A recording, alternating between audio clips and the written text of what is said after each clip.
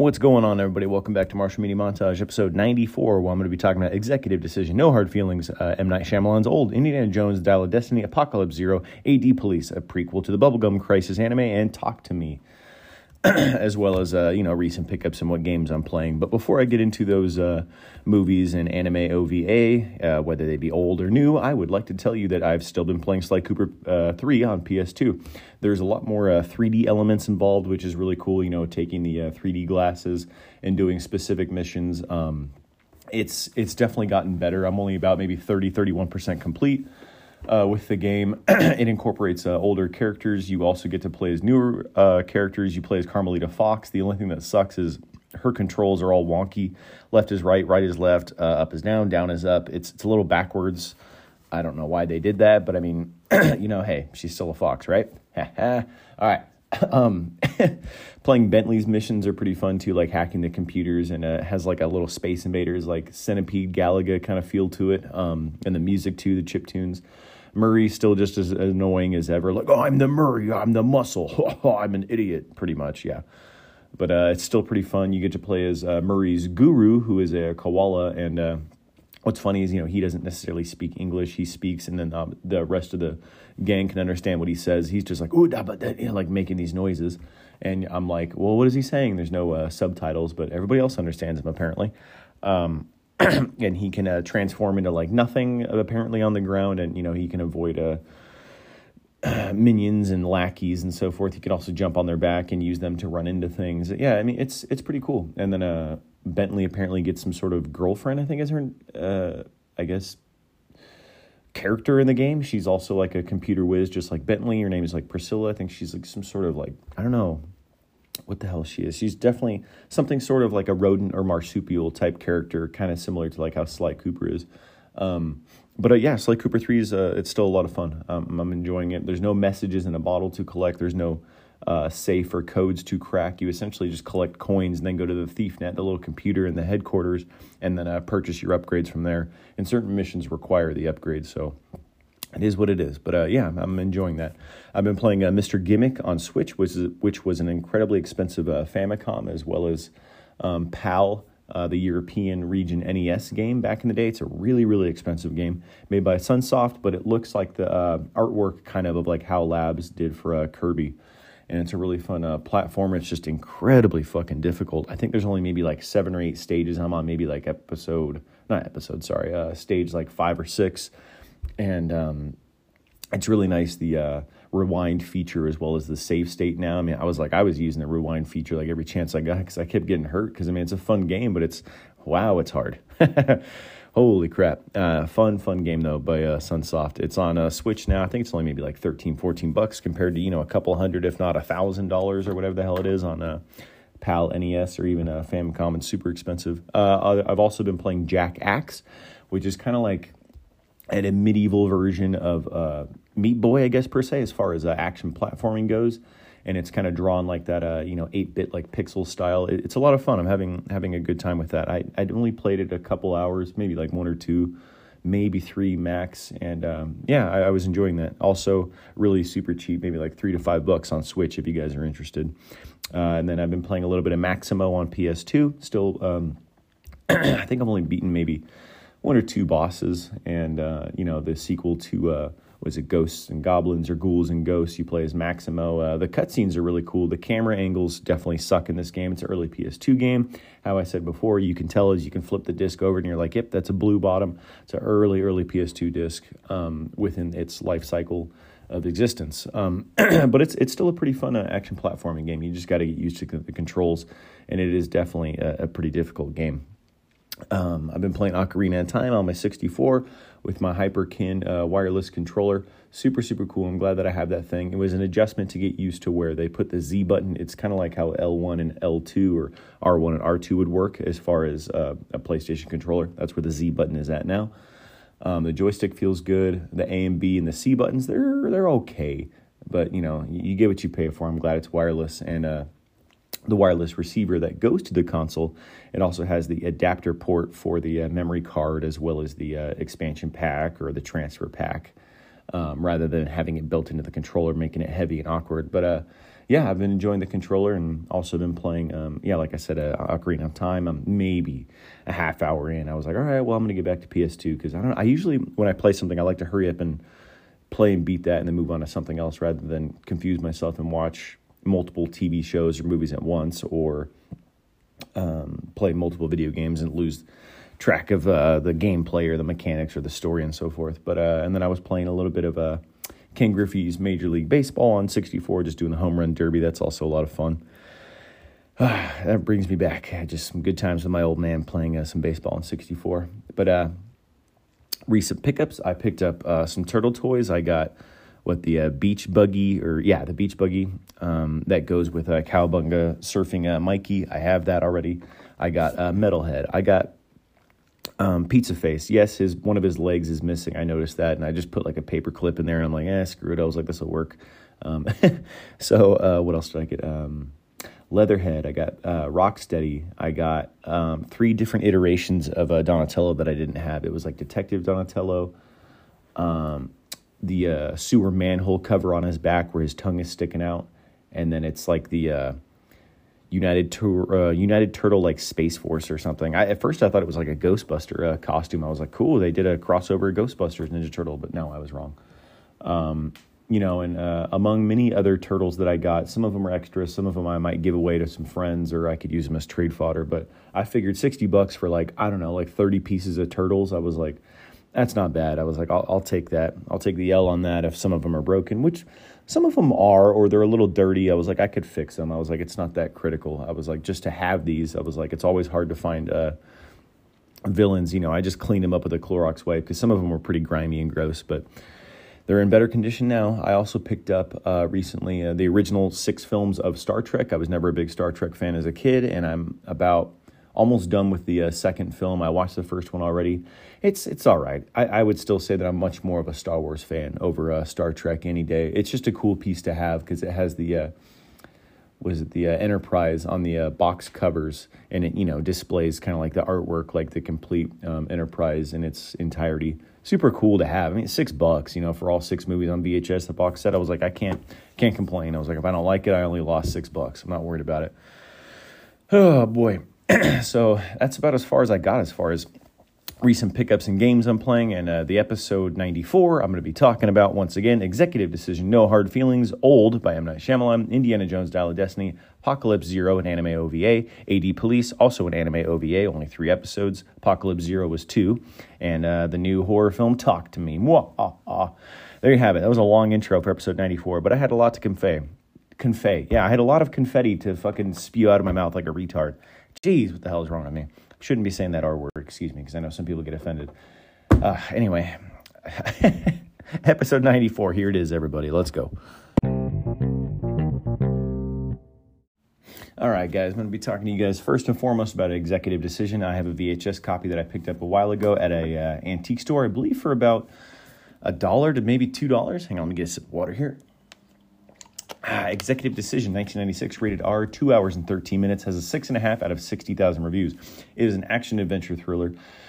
Easily of the action VHS copies that I just bought, I don't know, recently, maybe a month ago, this is probably the best one that I watched. I mean, the other ones were entertaining, but in my opinion, this was the best one that I enjoyed. It's about when terrorists seize control of an airliner, an intelligence analyst accompanies a commando unit for a mid-air boarding operation. Directed by Stuart Baird. Let's see what else this individual did. Excuse me. He is responsible for Superman, Skyfall, Casino Royale, as well as Star Trek Nemesis. I know Skyfall, the 007 film, and of course Superman with Christopher Reeves. Okay. All right. Moving on, what else we got here? Starring, of course, Kurt Russell, Halle Berry, and John Leguizamo, as well as, Steven Seagal is in it for a couple minutes. I know he had a contractual obligation, then he pretty much dies, and that's and then you just move on immediately from there. Oliver Platt is in this. He is basically responsible for basically stopping the bomb near the end. Joe Morton is in this. Joe Morton, you might remember him from Terminator 2, who also is a scientist, I guess, if you will. He plays a Sergeant Campbell Cappy Matheny. In this film, he's kind of a similar character. Steven Seagal, as I mentioned earlier, passes. Whip Hubley is in this as well. He's also very famous. Who else we got here that I could recognize? Okay, all right, that's it. Moving on. The tagline here is fasten your seatbelts. Short, quick, to the point. I like it. All right, let's take a look at trivia here. It's always pretty interesting. Trivially, according to John Leguizamo in his autobio, Steven Seagal physically attacked him during filming in an effort to scare the cast and crew. Leguizamo claimed that during rehearsals, Seagal had come in and told the cast that I'm in command. What I say is the law. Thinking it was a joke, Leguizamo started to laugh, but Seagal proved him wrong by slamming him against a brick wall with an Aikido elbow, knocking all the air out of him and dropping him to the ground. In 2022, John Leguizamo confirmed that he did not have a good time with Steven Seagal on the set. No one has. Jeez. According to Leguizamo in his autobio, his frequent improvisation angered Kurt Russell so much that he got into a shoving match. Leguizamo improvised line, "Hope the smell doesn't give us away," started the fight. Oh, wow. Originally, Halle Berry refused the part in the film but said yes when she was offered $1 million for the job. This was her first $1 million payment for a film. Okay, well, David Grant is seen taking flight lessons and he's about to go solo. In real life, Kurt Russell is an FAA licensed pilot, holding ratings for several aircraft types. Interesting. Did not know that. Lastly, originally developed at Paramount, the studio that put the project in a turnaround, sold it to Warner Brothers in exchange for the rights and screenplay to Forrest Gump 2 years prior, in 1994. Executive Decision was considered a hot project while Forrest Gump was going through multiple problems with the script and casting. In addition, some Warner executives were afraid that the success of Rain Man, 88, what is that, fucking 8 years prior? No, I can do math. 8 years prior, yep, would preempt Gump due to perceived similarities of the project's similar subject material. Both involved lead characters with mental disabilities. Interesting. Okay, well, it is what it is. Okay, that's all I got as far as trivia for Executive Decision. Let's move on now. Released March 15th, 1996. Also known as Executive Action in other countries. Okay. Filmed in Alverno High School, Sierra Madre, California. Released by Warner Brothers and Silver Pictures. Its budget was $55 million and it grossed $121.9 million. So it almost grossed $70 million. So I'd say it was a success considering its rating. All right, let's see what Wiki has to say about it. Excuse me. It depicts the rescue of an airliner hijacked by terrorists by a small team placed on a plane mid-flight. Released March 15, 1996. Grossed $122 off of a $55 million budget, as I've already just stated. All right, production-wise. Steven Seagal said he was enticed to accept the unusual role of Austin Travis by a hefty salary, amounted to around $1 million per day spent on the shoot. Wow, holy crap. He also found some satisfaction in knowing that his character's unexpected fate would shock the audience, haha, and therefore did not regret taking the role. Former Warner Brothers Vice President Bill Daly later stated Seagal agreed to the role in exchange for the studio forgiving him for losing his director's salary due to going over budget with his directorial debut on Deadly Ground. Exterior shots of the Boeing 747 were done using models and 2 real aircraft, apparently. Grant McCune designed constructed 2 models for actual shooting, 1 model to test the rig, and 1 complete lower half for close-ups for landing gear extension sequences. Makes perfect sense if you think about it. On a 1.5 nose section scale section for stealth docking sequences. 2 models of the Remora were also made at a 1/6 scale, one of the docking sequences motion-controlled snorkel and articulated hatch, and another for post-docking sequences. Makes perfect sense. The F-14s featured in the film came from the VF-84 Jolly Roger Squadron. This would be the last Hollywood appearance before their disestablishment. Wow. The latter aircraft was stored in the Mojave Airspace Port in Mojave, California. I know where that's at. After filming wrapped up and was subsequently scrapped in 1998. Wow. Receptively, critical response, Rotten Tomatoes, it has an approval rating of 63% on reviews from 41 critics with an average rating of 6.3 out of 10. The consensus reads, it adheres entertainingly to classic action thriller formula, proving a genre outing doesn't need to win points for originality, to be solidly effective. On a review aggregator Metacritic, the film has an approval of 62 out of 100 based on 20 critics. The audience polls that the cinema score give it an A- out of A to F scale. Okay. Let's see what Leonard Maltin has to say here. I actually have a huge, it's like 2002, 2003, like Leonard Maltin book that covers, I don't know, like movies from like the 40s, 50s up until like 2001 or 2. And it's a pretty thick book. I should probably pick that up and just see what he has to say. But anyway, speaking of what Leonard Maltin has to say, let's see what he has to say about Executive Decision. He called it a tense and inventive thriller which needed more editing. To each his own, I suppose. Leonard Clady of Variety wrote, the picture's logic may be a bit fast but loose, but its action and excitement quotient is top-notch. Agreed. Roger Ebert, here we go. 3 out of 4 stars. Good job, guy. Calling it a gloriously goofy mess of a movie with several plot holes. Yeah, sure, but I mean, it was still a lot of fun, Roger. All right? Okay? You don't always have to be a twat. Anyway, Ebert praised the first act plot twist of killing off the character played by Seagal, a major Hollywood stall. I perked right up. Yeah, because even audiences or critics at that time didn't necessarily expect that. I can definitely agree with that. Accolades.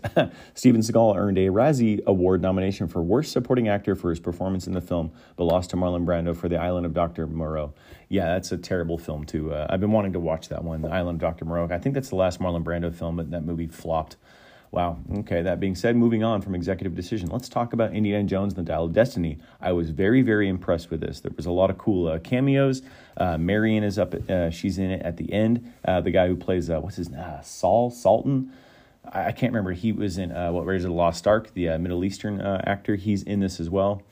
It has that old formula feel to it, and it doesn't go over the top with technology. I mean, despite, this being about Archimedes' Dial of Destiny and time travel and so forth. It's not like how the previous one was with like aliens. It's just the right amount of, just a little bit of, I guess, sci-fi, if you will. But I really enjoyed this one. I was impressed. I thought I was going to be like, wow, this is dumb. I really enjoyed it. That being said, Indiana Jones and the Dial of Destiny 2023 PG-13, 2 hours and 34 minutes is an action adventure, and rightly so. Excuse me. All I had was a Jimmy Dean's breakfast sandwich and some waffles and I think an energy drink and some water, and I'm burping, whatever. Archaeologist Indiana Jones races against time to retrieve a legendary artifact that can change the course of history. Has a 6.8 out of 94,000, and rightly so. I'd almost even maybe give it a 7. I was very, very impressed with this one. I would say it's worthy of being the 4th entry. Kingdom of the Crystal Skull can go, I don't know, kick rocks. That being said, directed by James Mangold. Let's see what else this individual did, because I don't recognize that name. He did Walk the Line. I really liked that one. Oh, he did Logan as well and Ford vs. Ferrari. Okay, I love all 3 of those movies, so okay. Yeah, I know Logan's a comic book related film, but it didn't really feel too comic book heavy, I guess. Speaking of which, he also directed a film called Heavy in 1995. I am intrigued since I liked the other 3, because Ford vs. Ferrari was absolutely incredible. So was Logan, and Walk the Line was also fantastic. So, all right. Good job, James Mangold. I will continue to watch your films and be on the lookout for those. All right. Starring Harrison Ford, of course. Antonio Banderas, that's right. He played a character named Ronaldo. Excuse me, spoilers here. He's on a little fishing boat, and they go, like deep sea diving. Salah. Sorry, my fucking ADD is kicking in. Salah is the guy, not Sultan or Sally or whatever the hell I named it. Saleh? It's Salah is the guy from Raiders of the Lost Ark. He's also in this, John Rhys Davies. But Antonio Banderas' character, Ronaldo, he is on the boat. And, he perishes. Karen Allen plays Marion, just like how she did in the previous Raiders of the Lost Ark. She is in this. She's also the mother to Smalls in Sandlot. For those of you that be like, oh, who's Karen Allen? Oh, yeah, now I know. Okay, Toby Jones plays Basil Shaw. Basil is a little, I guess, kind of like an assistant to Indy throughout the film, off and on. He's definitely a recognizable actor, too, when you see him. Mads Mikkelsen plays Dr. Voller, who's a German, I guess he's the Nazi in this film, I guess, if you will, who, for lack of a better phrase, is the main antagonist. Okay, Francis Chan, who else is in this? I don't recognize anybody else. All right, that being said, let's move on. Let's read the storyline here. Experience the return of legendary hero Indy Jones in the 5th installment. I'm gonna say it's the 4th installment. Yeah, fuck the previous one of this beloved swashbuckling series of a film. Finding himself in a new era, approaching retirement, Indy wrestles with fitting into a world that seems to have outgrown him. This film takes place in the 60s, essentially. It fast forwards time per se. It's relevant in regards to, because most of the time, he's fighting like Russians and Nazis, usually in the 30s during like World War II era. So yeah, it's clearly like 20, 30 years after the fact, and you can tell that it's during like the hippie, Haight-Ashbury era. Indy wrestles with, but as the tentacles of all too familiar evil returns in the form of an old rivalry, hence the Nazi era, as I mentioned, Indy must don his hat and pick up his whip once more to take sure an ancient, powerful artifact doesn't fall into the wrong hands. Tagline here is, a legend will face his destiny. And that's perfect. That's all you need. You don't need a fucking novel of a sentence. You just need a simple sentence. He's here to do his job. Like, it's as simple as that, in my opinion. Anyway, trivially, let's read what I have to convey here about Indiana Jones. Yeah, let's hear what I have to confetti about this fucking film. Anyway, John Rhys Davies had expressed interest in reprising his role as Salah. Hell yeah. that's cool that he decided to do that. Yeah, ever since Raiders in 1981, as well as Last Crusade in 89 with Sean Connery, rest in peace. He was offered a cameo in the wedding scene in The Kingdom of the Crystal Skull, but he thought the character Salah was worth more of the audience than that. Even you stood up for yourself in that regard. That's awesome, dude. Hell yeah. Okay, moving on. Harrison Ford would embark on a 40-mile bike ride and daily walks to get in shape for Indiana Jones. And it shows, because there's a couple shirtless scenes, for like a 70-year-old dude. He's got like a six-pack still. He looks like he can still, swashbuckle here and swashbuckle in outer space with Chewbacca and Kick-Ass. He just fucking A, dude. Yeah, I was like, for an old man, I was like, he's still in great shape. He looks incredible. Anyway, that being said, in an interview on The Late Show with Stephen Colbert in 2015, Harrison Ford explained how the filmmakers digitally de-aged him for flashback sequences. Right. They have this artificial intelligence program that they can go through every foot of the film that Lucasfilm owns. Because I did a bunch of movies for them, they have all this footage, including films that weren't printed. Interesting. So they combine it from where the light is coming from the expression. I don't know how they do it, but that's my actual face. Then I put little dots on my face and I say the words and they make it. It's fantastic. At 80 years old, okay, so I said 70. He is 80. He is the oldest actor to be de-aged in a film, surpassing Al Pacino, who was 79 when he was de-aged in The Irishman 2019. That was a solid film as well. What else we got here? George Lucas, Steven Spielberg, and Paramount Pictures first agreed to 5 Indiana Jones films in 1979, 2 years prior to making Raiders. The release was finally complete, the initial agreement. Wow, that's really cool. Rumors of Chris Pratt and even Bradley Cooper possibly assuming the titular role of Indiana Jones were laid to rest as of 2015. Thank God. Thank you. Not that I don't necessarily dislike those guys, but I don't want to see that. No. With confirmation from the studios attached that Harrison Ford would be reprising the role of Indy, Ford subsequently stated in 2019, 4 years ago, that he didn't want his character to be recast, saying, "When I'm gone, he's gone. It's easy." He later confirmed in 2022 that the 5th film would be his last time playing the character. Oh, okay, so this is the last one. Okay, I mean, I get it. Unless he was on board, for example, how he said the whole AI type thing. Like if they wanted to, if he put like one of those suits on and, mimicked movement and obviously they were able to capture his voice and his face and, body language. And if they wanted to do some sort of sense of a proper, AI that didn't look too shitty and they made like a 6th film with him involved and de-aged him, I'd be on board for something like that. I was like, he's a little too old to be doing his own stunts. I totally get that. I'm just saying, like, I'm normally not like an AI enthusiast type deal, but if they wanted to do that with Indiana Jones and Harrison Ford, being attached to the film, even though he's not necessarily in it per se, like, I'm okay with that. All right. Cameo. There is a Sean Connery cameo. A couple of photos with Henry Jones Jr. can be seen in the apartment of Indiana Jones in New York. I definitely watched it, but I guess I didn't notice that. And as I stated, Karen Allen as Marion is at the end of the film. I was very, very impressed with this. I really, very much so liked it, and I, am enthused to talk about it, and I hope you guys get out there and go watch it. Release date, June 30th, as of this year, 2023, as of this recording, also known as Indiana Jones 5. I'm glad that they didn't put numbers to them because I don't feel the need to put numbers to them. Production companies, Walt Disney, of course, Lucasfilm, as well as Paramount Pictures. Box office, $294.7 million, but it grossed almost $100 million on top of that, $375.6 million. So it's definitely doing well for itself, and as it should, because it's fantastic. All right, Indiana Jones and the Dial of Destiny, according to Wikipedia, premiered out of the completion of the 76th Cannes Film Festival on May 18th, 2023, theatrically released June 30th, as of this year, as I mentioned.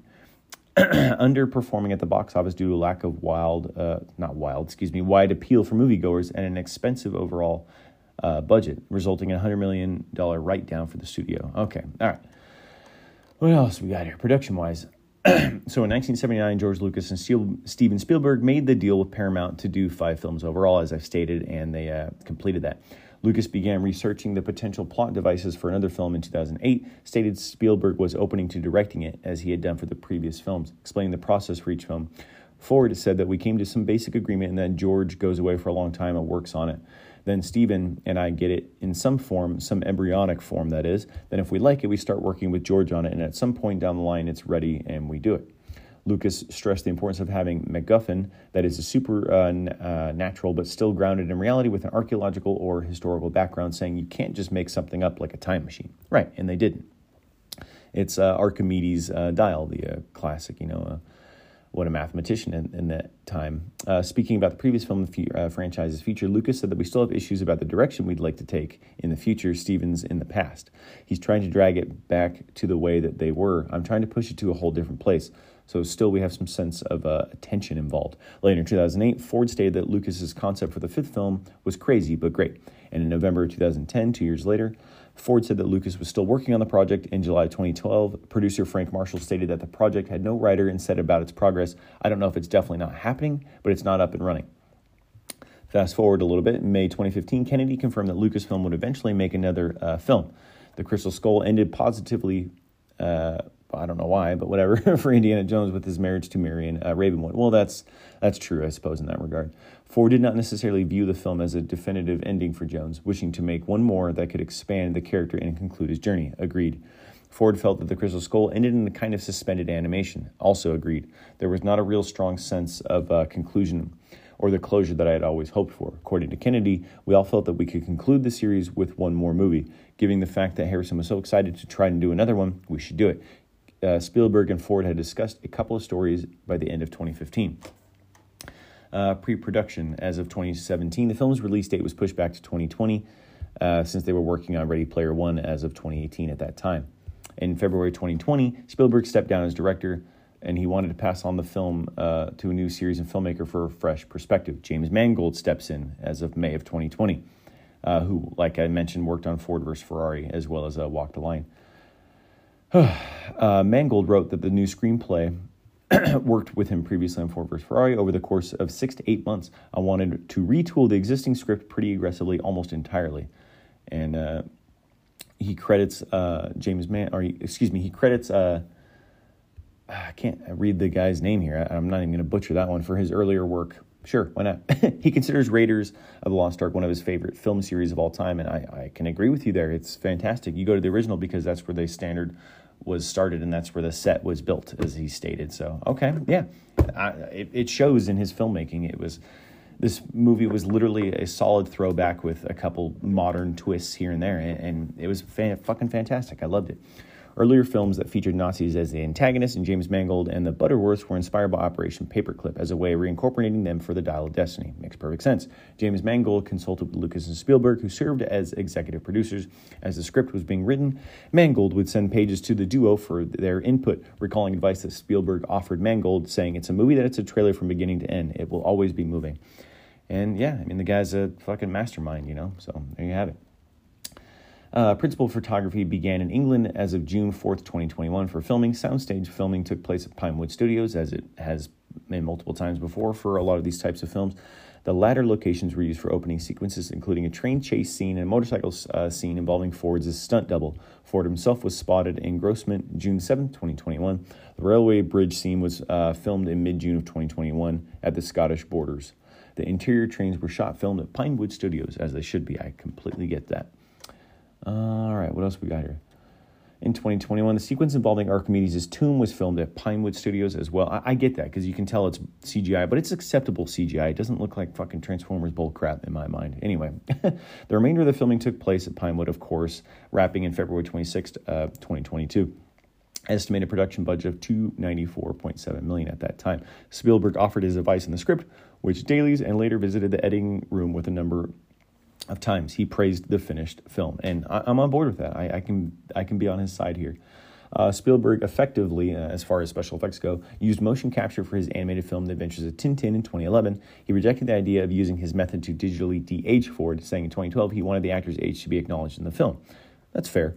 By mid-2019, Spielberg and Coep had devised a 5-minute World War II opening sequence that would feature a de-aged Ford.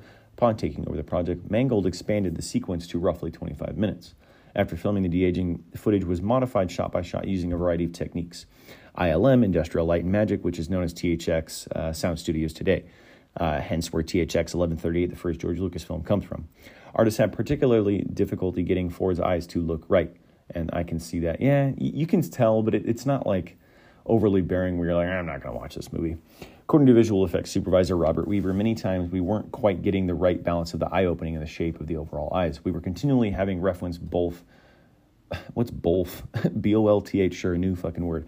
Both older footage and was shot in camera. Ford was somewhat spooked by the de-aging process, but was nonetheless impressed.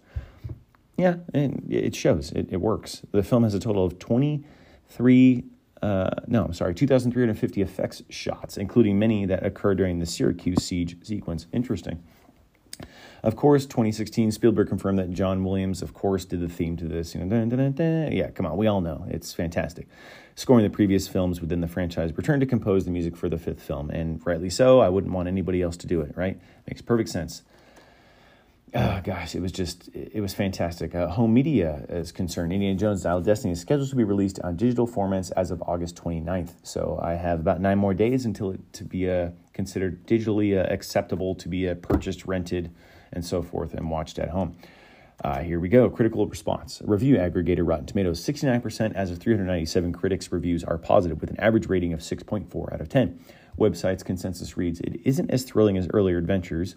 Yeah, okay. But the nostalgic rush of seeing Harrison Ford back in action, finding a few final bits of cinematic treasure is just sublime. And I could agree with that. Yeah. It has, like I said, older elements that we are definitely all too familiar with nostalgically, but it's its own kind of tale. And it works, though. It was great. Metacritic, using a weighted average, assigning the film score 58 out of 100 based on 65 critics, indicating mixed or average reviews. Cinema Score gives it a B+ on an A to F scale. I'd give it at least an A to A-, personally. I thought it was fantastic. Accolades. What do we got here? Golden Trailer Awards as of 2023. Future Disney CEO Bob Iger said in 2016, the future of the franchise with Ford was unknown. The fifth film would not be a final installment within the franchise, according to Disney CEO. That's new to me. Considering Paramount in 1979, they had their agreement, with Spielberg and George Lucas to do only 5 films. They're trying to do more. I don't know if they're going to do like a Young Indiana Jones Chronicles again. I don't know. Let me read and I will explain. In 2022, Kennedy reaffirmed comments that Ford's role as Indiana Jones would not be recast, while Ford confirmed that the fifth film would be his last in the series. November, Disney considered multiple options to continue the franchise as of 2022, including additional films for the television series for Disney+. By March, as of this year, 2023, Lucasfilm reported to have canceled a planned Indiana Jones prequel series to focus on Star Wars franchise. And it shows, because it's almost an overabundance of like Star Wars everywhere now, as far as prequels, in between series, after the series, whatever. Anyway, it would have been the second prequel series following the Young Indiana Jones Chronicles. Disney confirmed that the following month the film would indeed be the last in the franchise. Okay, so that's it for the Harrison Ford franchise. I'd be totally okay if they did, like some sort of Disney, I don't know, mini series though, or something of Indiana Jones, and did, like I said before, an AI aspect of it, because they did a good job. All right. That being said, enough of Indiana Jones. Let's get to the new horror film Talk to Me. I'm going to start with Wikipedia right now. I watched it, obviously, this year, but it says it came out last year in 2022. It is an Australian supernatural horror film directed by Danny and Michael Philippou. This is their directorial feature film debut. And, hey, good job, you two Aussies. It works. I actually really enjoyed this one. I expected to really not like it, but I enjoyed it. The film follows a group of teenagers who discover that they are able to contact spirits using a mysterious embalmed hand, only for one of them to take things too far. That's very true. It's kind of like how the monkey's paw or the monkey's fist classic iconic tale goes. Let me get a sip of water here. So they essentially use it to their advantage, like, they grab the hand and say, like, talk to me, and then they get this sense of, like, euphoria, kind of hallucinogenic aspect, and they see these paranormal type things that essentially possess them, I guess, kind of like how, like I just said, like a hallucinogenic like drug would make you feel. They get possessed, and then it like makes them do things that they aren't necessarily familiar with, because it's an outer body experience. It's not really them. It's that ghost within them and within their psyche, like doing their bidding, I guess, if you will. It was definitely an interesting kind of tale. Talk to Me had its preview screening at a 2022 Adelaide Film Festival, followed by its world premiere at the 2023 Sundance Film Festival as of this year, January 22nd, 2023. Theatrically released Australia, July 27, 2023, and internationally the following day in July 28th. It grossed $46 million over a $4.5 million budget. And yeah, it's clearly doing very well for itself. And like I said, I mean, I enjoyed my time watching it. I was glued to my seat, just curious as to what was going to happen. And I believe there's a sequel in the works coming up soon as well. I enjoyed it. Talk to Me is a co-production of Causeway Films, Bankside Films, and Talk to Me Holdings. It is a presentation of Screen Australian in association with South Australian Film Corporation. The Filippo brothers worked closely with producer Samantha Jennings on the co-founders of production company Causeway Films. They knew her from working with her on The Babadook. That was also an Australian film that it had potential. And then I'm like, at the end, I'm like, okay, so this weird ghost-like creature in the book is their pet now that lives in the basement and they feed it dog food. I'm like, that's kind of dumb. The way that it ended was just dumb to me. They credit her with keeping them grounded and helping them to shape the film. The film was set in the filmmaker's hometown of Adelaide, South Australia. The Filippo brothers have said that they are committed to filming or at least doing post-production in Australia for all future projects. And I don't blame them. They might as well just stay there and do it because, I mean, otherwise you have to account for the cost of moving somewhere to film something, you know? If you can just do it in your backyard, why not? Talk to Me sold numerous international distributors at the 2022 Cannes Film Festival, had its debut in a preview screening at Adelaide 30th October 2022 as of last year, and the closing night of the festival. Receptively, box office. As of 2023, August 20th, as of today, Talk to Me has grossed $37.4 million off of a $4.5 million budget and $8.8 million in other countries and territories for a worldwide gross of $46.2 million collectively. So they, are clearly making a huge success for themselves, these young Australian bucks. So good for them. In the United States and Canada, Talk to Me was released alongside Haunted Mansion, originally projected to gross $4.5 million from 2,300 theaters in its opening weekend. Interesting. Critically, review aggregator website Rotten Tomatoes, 94% out of 231 critics, with an average positive rating, 7.8 out of 10. The website's consensus reads, a gripping story and impressive practical effects. Very much so. It has like a late 80s, early 90s kind of like, paranormally poltergeisty feel to it, and it works. It's a terrifically creepy 21st century horror yarn built on a classic foundation of practical effects. Metacritic, using a weighted average of 76 out of 100 off of 44 critics. Generally favorable reviews. Audiences polled by CinemaScore, giving the film an average of a B+ on an A to F scale. Damon Wise of Deadline praised the film, though it employs some familiar tropes. Sure, nothing's really new anymore, so get over it. Attempt to do something new with an old idea, for one thing, making the crossing of infernal thresholds seem like an awful lot of fun. Agreed. I really enjoyed it. Future, as of August 2023, today essentially, the Filippo brothers revealed that they had already completed principal photography on a prequel film, interesting, with the story exploring Duckett's backstory, leading to the character's introduction into the original film. Production was completed consecutively from the perspective of screen life storytelling through mobile phones and social media. Okay, that's fair. They're trying to make it as relevant as possible. I get it. The filmmaker stated they intended to release this project in the future, additionally confirming plans to develop a sequel as well, saying they've already written sequences for that particular project. A24, the production company, announced that the sequel titled Talk to Me, the number 2 Me, was in development, with the studio releasing the official logo at the same time. The co-directing brothers formed a script written by returning writers Danny and Bill Hinsman. So, hey, good for them, man. If they're able to achieve some sort of sense of trilogy involved with this film and have similar but yet different tropes and achieve the same, impact that it has since I watched it, then more power to them, man. I will be on the lookout for those. All right. As of IMDb, Talk to Me 2022, rated R, hour 35 minutes, has a 7.5 out of 22,000 reviews. When a group of friends discover how to conjure spirits using an embalmed hand, they become hooked on the new thrill until one of them goes too far and unleashes terrifying supernatural forces. Starring a bunch of no-name individuals from Australia that I really know. I think this is a lot of their starting roles as far as acting is concerned. Okay, that being said, let's move down to trivially. Oh, boy. 6 hands were made for the film should any of them happen to get damaged or broken, director Danny Filippo kept one of the hands. Interesting. Danny and Michael Filippo, the brothers, turned down the chance to direct an unknown film in the DCU in favor of having Talk to Me their directorial debut instead. And good for them, because they did a good job. Except for a couple of grip rig shots, the entire second possession scene montage was actually shot in less than 1 hour. Crazy. Debut theatrical film of directing brothers Danny Filippo and Michael Filippo. First lead starring role in a theatrical film of actress Sophia Wilde. Sure, I can almost guarantee that, like I said before, a lot of these individuals, this is their first, role. Danny Filippo co-wrote the film with Raka collaborator Bill Hinsman, who's the writer for this film. The team was joined by producer Samantha Jennings and Christina Caton for Causeway Films, who made the film Babadook, an Australian film, is just as well known as this one is now. and this is pretty crazy, interesting news. The film was actually banned in Kuwait due to the appearance of the trans actor Zoe Tarakis. So, I mean, it's 2023, people. Just, accept people for who they are. I mean, you don't necessarily have to agree with it or tolerate it or like it or what. I mean, just whatever. Everybody, I guess, has their own beliefs. I mean, I let people be people. Just, it doesn't bother me. Do what you have to do, and if you're in a film, I will watch it if it's a good movie. You know what I'm saying? Anyway, just being honest. That being said, still, more trivia. Debut theatrical film of Australian actress Sophia Wilde. Yeah, I already read that. I feel like a fucking broken record. Screenplay was written by, actor Joe Bird's debut.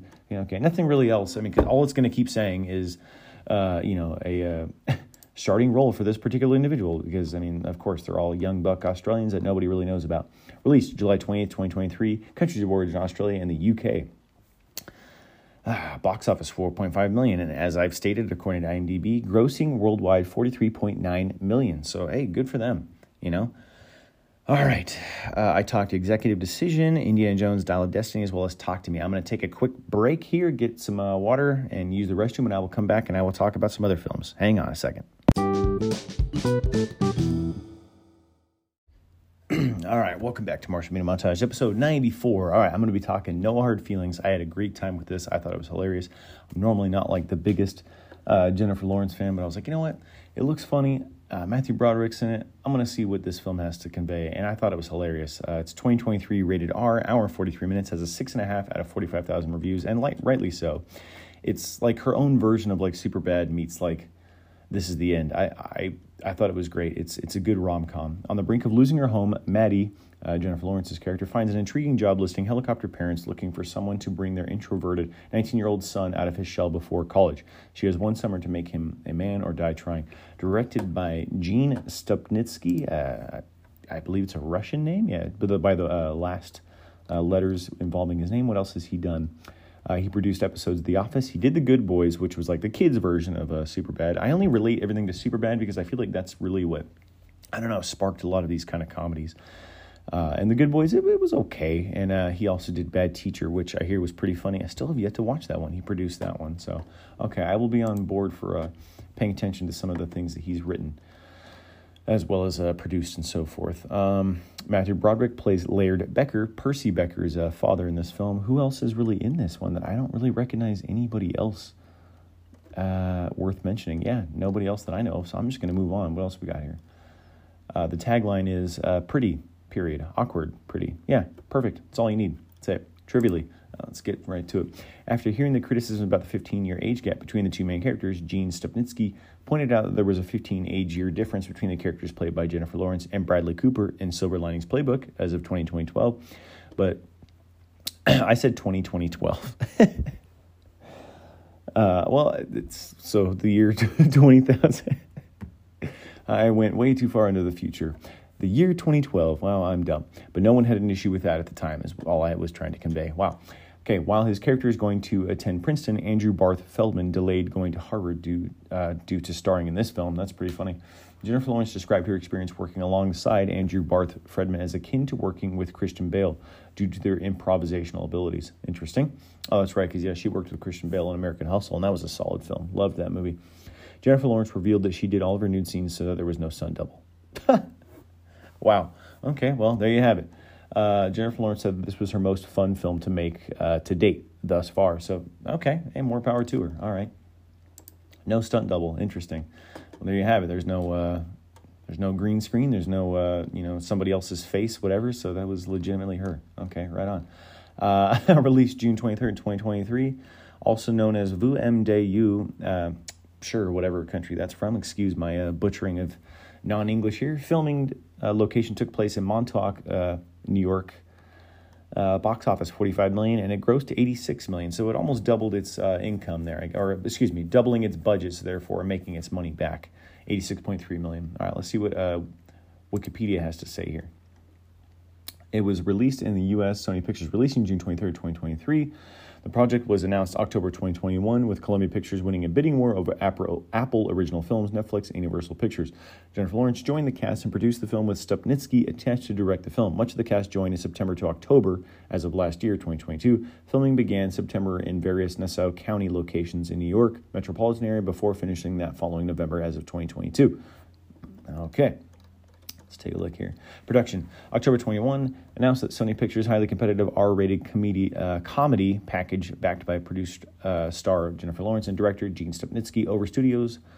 July 2022, it reported that Sony would be moving forward with the film, engaging in theatrical release as of June 16th of this year, 2023. Principal photography began late September 2022, wrapping in November in Nassau County. Filming concluded, that November. Plot came from the real Craigslist and sent to Stupnitsky. Oh, wow. The plot came from a real Craigslist offer. That's crazy. And sent to Stupnitsky by producers Provisiero and Bob Odenkirk. Cool. Nice. It makes perfect sense why it's so funny. With the former telling Lawrence about the story over dinner with her in mind for the role. Michael Dana, and Jessica Rose Weiss composed the film score. Okay. That's pretty cool. Our critical response. Review aggregator, 71% out of 218 critics reviews positive, with average rating 6.1 out of 10. The website's consensus reads, this raunchy comedy often plays it disappointingly safe. Jennifer Lawrence's comedic and dramatic chops ensured that the end result prompts no hard feelings. Metacritic, using weighted average, assigning the film a score of 59 out of 100 based on 50 critics, indicating mixed or average reviews. Cinema Score giving the film an average of B+ on an 8F scale. Controversy. Some commentators accuse No Hard Feelings of promoting sexual grooming. Interesting. In an article for Bust, Carmela de Acquisito wrote, take a moment to think about this film would be made if the genders were reversed. Can you imagine pitching a film where a 32-year-old man was paid to coerce a 19-year-old woman into having sex that she didn't want to have sex with? That's fair. No one would make that film, but it's presented as funny and quirky when a grown woman does the manipulating. Okay.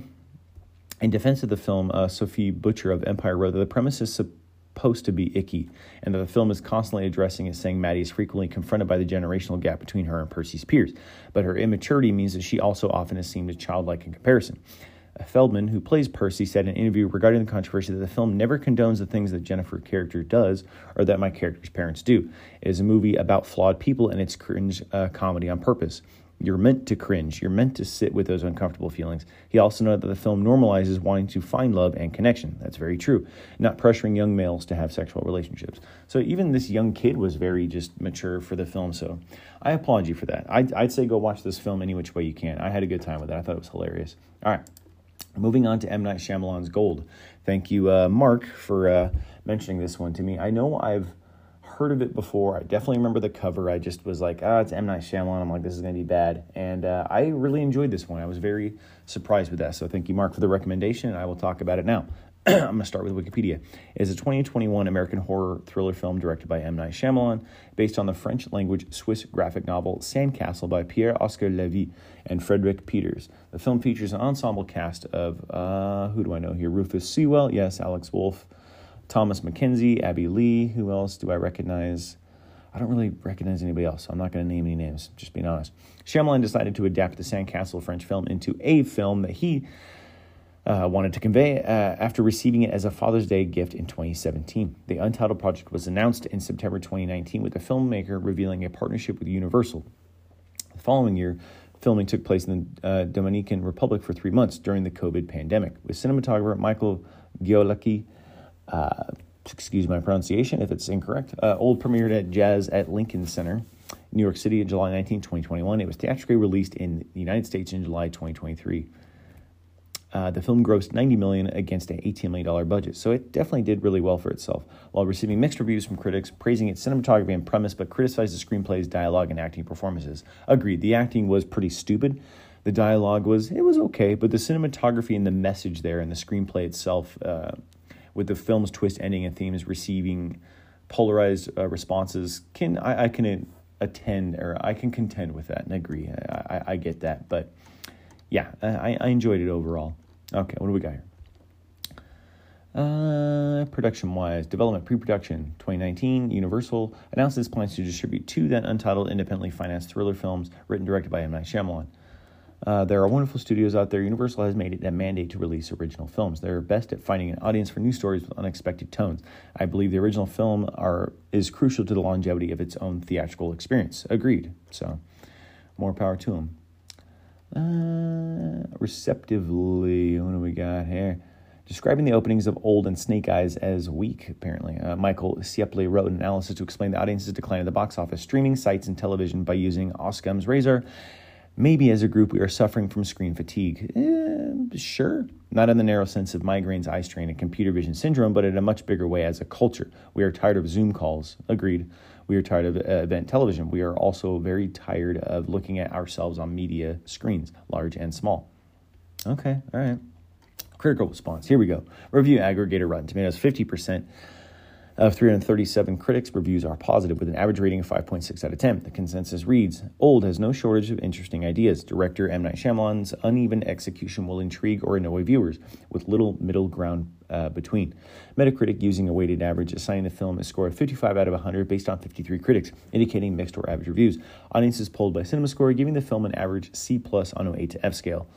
While Post-Track reported 61% of audience members giving it a positive score, with 37 saying they would definitely recommend it. Okay, so yeah, it's definitely mixed overall. I enjoyed it. You know, the film's themes and twist ending received polarizing response. Sandcastle, the novel film that it is based on, ends without explaining why the beach ages its guests. Wilkinson found the ending to be much more satisfying. Right, because he had to have some... In films, it's better to have some sort of sense of closure. Most, I feel like, audiences, when they watch films, don't really like an open ending, personally. Peter Travers of ABC News said that he was shocked to find out how clumsily Shyamalan handled the potent themes about sudden death and the collapse of time that should resonate powerfully in the COVID-19 era. Even his argument for family values in the face of global youth worship feels rote. Sure, whatever. All right, what do we got here? Okay, all right. I will move on to IMDb. Come on, work with me. Okay, here we go. 2021, PG-13, hour 48, has a 5.8 out of 10 out of 146,000 reviews. I'd give it at least a 6. I enjoyed it compared to Unbreakable, Signs, and Sixth Sense. I feel like out of, let's just say, the 10 films that he did, I like 4 or 5 of them. I like about half of them. Vacationing family discovers that the secluded beach where they are relaxing for a few hours is somehow causing them to age rapidly, reducing the entire lives into a single day. Yeah, I mean, the kids, they grow up like in the span of, 2 hours, they age like 15 years. The elderly individuals, they start to develop like Alzheimer's, or the one lady has like a tumor that they have to take out. And then, some people have these like blood deficiencies and so forth. And the one guy has like a bloody nose like throughout the entire segment, before he passes. The one doctor ends up essentially going crazy because he has a mental problem.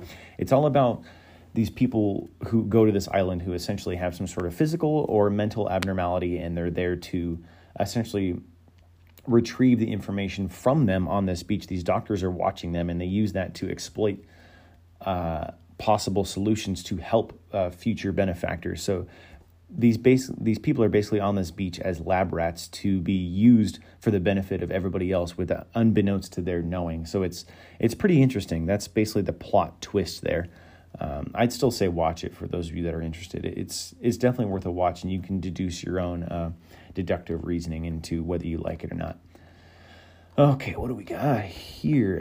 Storyline. The summer visionary filmmaker M. Night Shyamalan unveils a chilling, mysterious no thriller about a family on a tropical holiday who discover that the secluded beach where they are relaxing for a few hours is somehow causing them to age rapidly, reducing their entire lives into a single day. I believe it was I think most of the people who were like midlife only got about a day. I think people who were younger had about maybe 2 to 3 days. The tagline is, it's only a matter of time. And that's, rightly so. Trivially, let's see what I got here. It's an adaptation of the 2010 graphic novel, like I said before, Sandcastle by Frederick Peters. When asked what inspired him to adapt the book to film, director M. Night Shyamalan exclaimed this: "The book gave me the opportunity to work through a lot of anxieties I had around death and aging, and things like my parents getting older." That's fair. The movie that Charles Rufus Sewell cannot think of stars both Marlon Brando and Jack Nicholson is The Missouri Breaks, 1976. That's interesting. Its plot has no relation to this film. He mentions it a couple times. The the doctor played by Rufus Sewell in this film. He's just clearly losing his mind because this island ages you, like I said, whether it be mentally or physically, and he clearly already had a mental issue with just essentially losing his mind, I guess, if you will. That being said, I am curious. I will have to watch that film now, The Missouri Breaks. I'm curious. Before production, M. Night Shyamalan screened 2 films for his cast and crew, which were said to be the big influences on the style and tone that he wanted for Old. The first is Walkabout, 1971, and the second was Picnic at Hanging Rock, 1975. Shyamalan described them as stories about human beings struggling against the overwhelming power of nature. Films where nature becomes something mysterious, overwhelming, and almost supernatural and untangible. This was filmed in 2020. During the height of global coronavirus pandemic, cast and crew had to be tested daily for potential infections, as of being stated in the production. The main priority was to keep everyone safe and well. Despite all of us living and working together over a period of months, nobody became sick, which was fantastic. Lastly, for trivia here, M. Night Shyamalan was inspired by Australian New Wave films like Picnic at Hanging Rock in 1975 for the freeze tag game that the kids play on the beach. The idea of the kids freezing in time was meant to compare with the kids rapidly aging later in the film. And yeah, it's very synonymous with that aspect of this film. So bravo there, M. Night Shyamalan. It's really cool that you... it's not like he's listening to my fucking podcast, but it's really cool that he goes into that psyche of that particular character and really wants everything to be involved. It's not just like, all right, willy-nilly, let me film it action. It makes a lot more sense. The film is also known as Decrepit. That's pretty cool. That actually would have been kind of a cool title for this as well. Filmed in Dominican Republic, Playa El Valle, Samana, at the beach, of course, because that's pretty much where the whole film is fucking take place. Box office budget 18 million, worldwide gross 90 million. So it clearly did pretty well for itself. So good job, M. Night Shyamalan. All right, I'm going to take one last quick little break, and I'm going to be talking about these two anime OVAs, and I'm going to do a closeout, and that'll be the episode. All right, thanks. All right, I'm going to be closing out this episode with Apocalypse Zero and 80 Police Files. I watched Apocalypse Zero first, and I will be gladly discussing that. I've been in the mood for some like anime OVA from the 80s and 90s that are just overtly just grotesque and just bizarre and out there, like whether it be violent or overly just, I don't know, exploitative in regards to just the human psyche and just sexually just bizarre. I don't know. It's just intrigued me, and I was like, you know what? I'm going to start watching some of these, and I'm glad that I did, even though they're incredibly just bizarre and messed up. That being said, Apocalypse Zero, known in Japan as Encouragement of Resolve, Kakugo no Susume, a manga series written and illustrated by Takayuki Yamaguchi, serialized in Akita Shoten's Weekly Shonen Champion from July 1994 to August 1996. The manga adapted into 2-episode OVA original video animation 96, animated by Ashi Productions, produced by Big West Advertising and Victor Entertainment and Tomy. All right, luckily the plot here isn't necessarily too much, so I will describe this to you as much as possible. That way, in case for those of you that are intrigued, be like, yo, you got to watch this. Okay, that being said, Kakugo and Harada, two brothers trained by their father, Oboro, to slay monsters that have begun roaming the streets of the post-apocalyptic 21st century Tokyo, of course. Following a devastatingly powerful earthquake, in order to aid them in their quest, Oboro entrusts his two sons with fortified armor shells, cyborg exoskeletons forged using the souls of deceased warriors by their grandfather, a former scientist of the Imperial Army of Japan during World War II, Shiruro Hagakure. However, Harada, one of the individuals who's the brother, he becomes possessed by mysterious evil from deep within his armor, mutating his body into a far more androgynistic antagonist, one as well as filling him with a desire to destroy all of mankind in order to help cleanse the earth of contamination. Some years later, Kakugo moves to Reverse Cross High School, located in one of the ruined districts of Tokyo, near the castle from which Harada commands their demon army. It's now up to Kakugo to defeat his evil sibling and put a stop to their wicked legions, which was pretty interesting because before he puts on this exoskeleton, you can tell that he's more masculine looking, his brother, and then once he gets this other particular exoskeleton, I guess, morphed to him, and then when Harada takes it off, like he clearly looks like a woman or either trans or something, because I'm like, okay, that's a dude. Why does he have boobs? It doesn't make any sense. Like, it's whatever. But it was still really cool. I enjoyed the film very much so, or at least the mini series, I guess, if you will. All right, let me see what else we got here. The manga, Apocalypse Zero series written and illustrated by Takayuki Yamaguchi, serialized, okay. The manga was published in Italy by Dynamic Italia, flipping it in left to right format. From 2010 to 2014, Yamaguchi wrote Exo Skull Zero, a reboot of Apocalypse Zero, featuring a similar protagonist and a slightly different plot.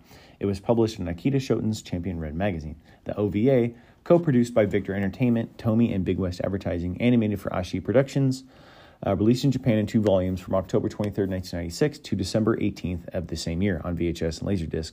The OVA was planned to have 10 episodes, but canceled after the completion of the second episode. The reasons for the OVA cancellation are currently still unknown to this day. The anime was released in Italy in 1999 in VHS. The U.S. license for Apocalypse Zero was acquired by Media Blasters, who created a dubbed English version, although I watched the subbed version of the anime translated by Takashi Sakudo and produced by Bang Zoom Studios. The 2 VHS volumes released June 20th to August 22nd of 2000. A DVD release containing both episodes released August 28th, 2001, the following year. A Region 2 DVD with both episodes released in Japan by Toshiba in 2003. A video game, wow, I don't think I knew that, based on Apocalypse Zero, released on PlayStation on March 21st, 1997, exclusively in Japan. Of course, it would have been too much for U.S. audiences at that time, I get it. The game is a standard 3D fighting game, allowing the player to go head-to-head against the CPU or against another player, featuring 7 characters to choose from based on both the anime and manga and animated cutscenes taken from the OVA. That's fucking badass. I almost feel like I hope I get to go back to Japan. I'll probably, even if I can't play it or understand it, just to have this, I'll probably pick it up. And it's probably, like, I don't know, 1,000 yen, so like maybe $10 American. Like, come on. Anyway, receptively. Due to the use of gratuitous violence and repulsive imagery, critical reception of Apocalypse Zero in the West had been largely negative. Of course, at that time, we weren't really necessarily used to it. John Opliger of Anime Nation called Apocalypse Zero's OVA the most viscerally violent and gruesome anime he has seen, and arguably the most grotesque anime ever made. I don't know. Maybe I'm just numb and jaded to this kind of stuff now. I mean, yeah, it's pretty out there, but I'm not like, oh my God, it made me want to puke. I don't want to watch this ever again. Anime America called Apocalypse Zero the best anime splatter vision in its Best of the Best awards. When a 45-minute video features a scene where someone's face is sucked off, true, and it's not even the most shocking thing in the video. The magazine proclaimed, "You'll know you'll be getting into a horror show's money worth if you watch this." And that's very true. Despite this, the manga was well received and popular in Japan. Apocalypse Zero managed to be one of the finalists for the 1997's Tezuka Osumo Cultural Prize, losing out to Doraemon from Fujiko Fujio.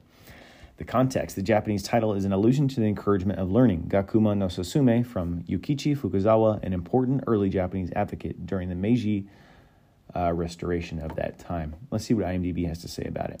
All right. Original title, Kakugo no Susume. As I've mentioned, TV series, 1996, an hour and 20 altogether, has a 5 out of 229 reviews. I think it deserves higher than that. I'd at least give it like a 6, 6.5, if not even higher. And I don't know why more people haven't watched it. Maybe because it's fucked up. I don't know. Kakugo and Harada are siblings trained to fight the monsters roaming in post-apocalyptic Tokyo as of the 21st century. To aid them, Kakugo and Harada were entrusted with fortified armor, exoskeleton shells. Forged from the souls of deceased warriors, after Harada succumbs to the evil within the armor, it is up to Kakugo to defeat his sibling with the help of their dad, Oboro. Anyway, all right, moving on. I don't know anybody who did the voiceovers because, like I said, I'm looking here, and I actually, like I said, I listened and watched the subbed version. I typically will try and do the subbed because I feel like it's a little more true to what would the Japanese audience do the best they can to convey to their audience as far as the truth goes. Taglines here is "Prepare to fight, prepare to die." A little cliche and kind of dumb, but sure. All right, let me take a look here as trivia is concerned. There's probably not going to be too much. I don't know. What do we got here? I don't actually have any trivia on it. I guess it's one of those kind of under the radar, under par kind of things. All right. Well, released June 20th as of 2000 in the U.S. Production companies Big West, Tomy, and Victor Entertainment. Really not too much else on it as far as IMDb. That was kind of poorly presented there. All right, that being said, I will move on to, I guess, AD Police Files then here. I will start with Wikipedia. AD Police Files is a 1993 three-part OVA produced by Umex and animated by Artemic and AIC, set in the year 2027, not too far from the future now. A prequel to the fantastic anime Bubblegum Crisis OVA, focusing mainly on AD Police Officer Leon McNichol, the future rival and love interest of Night Saber Priscilla Asagiri. Due to the legal conflict between Artemic and Umex, the production series was stopped with only 3 complete episodes made. The plot, chronologically set 5 years before the events of Bubblegum Crisis, and focus on AD Police, Advanced Police, Inspector Liam McNichol's early days within the files of that particular career choice. What do we got here? There's 3 episodes, as I've stated, released. North America, licensed by Animigo First released the series of VHS Laserdisc in 1993 with Japanese and English subtitles. They later reissued it in both formats in 95 with the English dub produced by Southwind Studios in Wilmington, North Carolina. I actually, once again, I have the subbed version, and I was watching it, and I'm like, oh, this is pretty cool. Having never watched Bubblegum Crisis before, but I've heard about it, and I hear great things about it. The show released to be and I wanted, sure, I'm watching it out of order, I guess, because I believe it was Bubblegum Crisis, then it was this, the prequel, and then there's also the one that came after Bubblegum Crisis and this. That's, I believe, the sequel to that series, and I wanted to watch it, I guess, in chronological order, if you will. On September 27, 2015, NM Igok announced that they will be funding a brand new HD telescene of the series from the original 35mm film in-house through Kickstarter with Blu-ray release planned for 2016. The UK series, licensed by Manga Entertainment, produced their own English dub for VHS in 1994, later issued onto a dub-only DVD in 2004. Their release is now out of print. Receptively, in 500 Essential Anime Movies described The Phantom Woman as the video definitely not for the faint at heart, noting that the design is good and its atmosphere well-maintained, but it's Aikawa's script that will stick in your mind. Also praising The Man Who Bites His Tongue as a stylish, dark retelling of RoboCop. Very much so. I can agree with that. I really love the North American manga cover. It looks really cool. Very much like, I don't know, like Death Spa meets like RoboCop. Super, super cool looking. The manga, AD Police Shuen Toshi, a seinen manga series illustrated by Tony Takazaki, is set between the first and second part of AD Police Files. The manga is set in 2032. An elite group of highly trained, specially equipped police officers who have been formed to deal with terrorist activities and boomer crime in the city of Mega Tokyo. Offered a great deal of leeway in their activities, often blockading large sections of the city, causing great amounts of property damage in the course of fulfilling their duty. Despite their dedication to their jobs, however, the citizens of Mega Tokyo tend to dislike and distrust members of the AD police force, seeing them as corrupt and ineffectual. And I can attest to that. It's pretty interesting. All right, let's see what IMDb has to say about this little mini-series. 3 different unique stories about an elite police force called the AD Police, coming from AD Police Files. Released in 1990, it is not rated. It is 2 hours and 1 minute. Here, it has a 6.7 out of only 950 reviews. I don't know why too many people, I guess, don't really watch it, or I don't know, whatever. I'm having a good time watching it, you know. I think it's pretty great. I will gladly indulge in Bubblegum Crisis next. Okay, the following series is called Bubblegum Crash, that takes place after Bubblegum Crisis. Okay, all right. Storyline here. In the future, many difficult and undesirable jobs are handled by specially designed androids called BUMAs, Boomas, or Boomers. Unfortunately, many of them have a danger to going berserk, and when that happens, only the AD police are equipped and trained to deal with them. When one AD cop is killed in one of these missions, his life insurance may be canceled due to some unanswered questions. To clear that up, 2 cops decided to investigate the target's android's background on their free time. Unknown to them, another android is following them with her own agenda. It's almost like, like RoboCop meets like I said, like Blade Runner. It's really, really cool, this anime crime sci-fi thriller. I'm definitely really, really enjoying it. Alternatively, there are 2 English dubs, an Anime dub, and a Manga UK dub. So there's different aspects of English dialogue here. I guess I'm glad I'm reading the subbed version. Lastly, what do I have here? Released February 23rd, 1994, also known as AD Police File 1. Production company ArtMic and Bandai Entertainment. Bandai does a lot of great work. I love that. All right. Well, there you have it, I guess. Episode 94. I talked 7 films, what games I'm playing, recent pickups, and some anime OVAs, because I need to watch more of those. I have some physical and I have some digital. All right. That being said, always a pleasure. Thank you guys for your love and support and listening to me. You can reach me at shazz.boxx.88@hotmail.com or letz.surf.88@gmail.com. I'm having a lot of fun doing this. It's been a blessing, coming up on almost 100 episodes of talking to you guys about dorky stuff that I love. Apparently, you guys like listening to it too. As always, thank you for the love and support, everybody. Enjoy the rest of your day wherever you are. Have a good one. Thank you.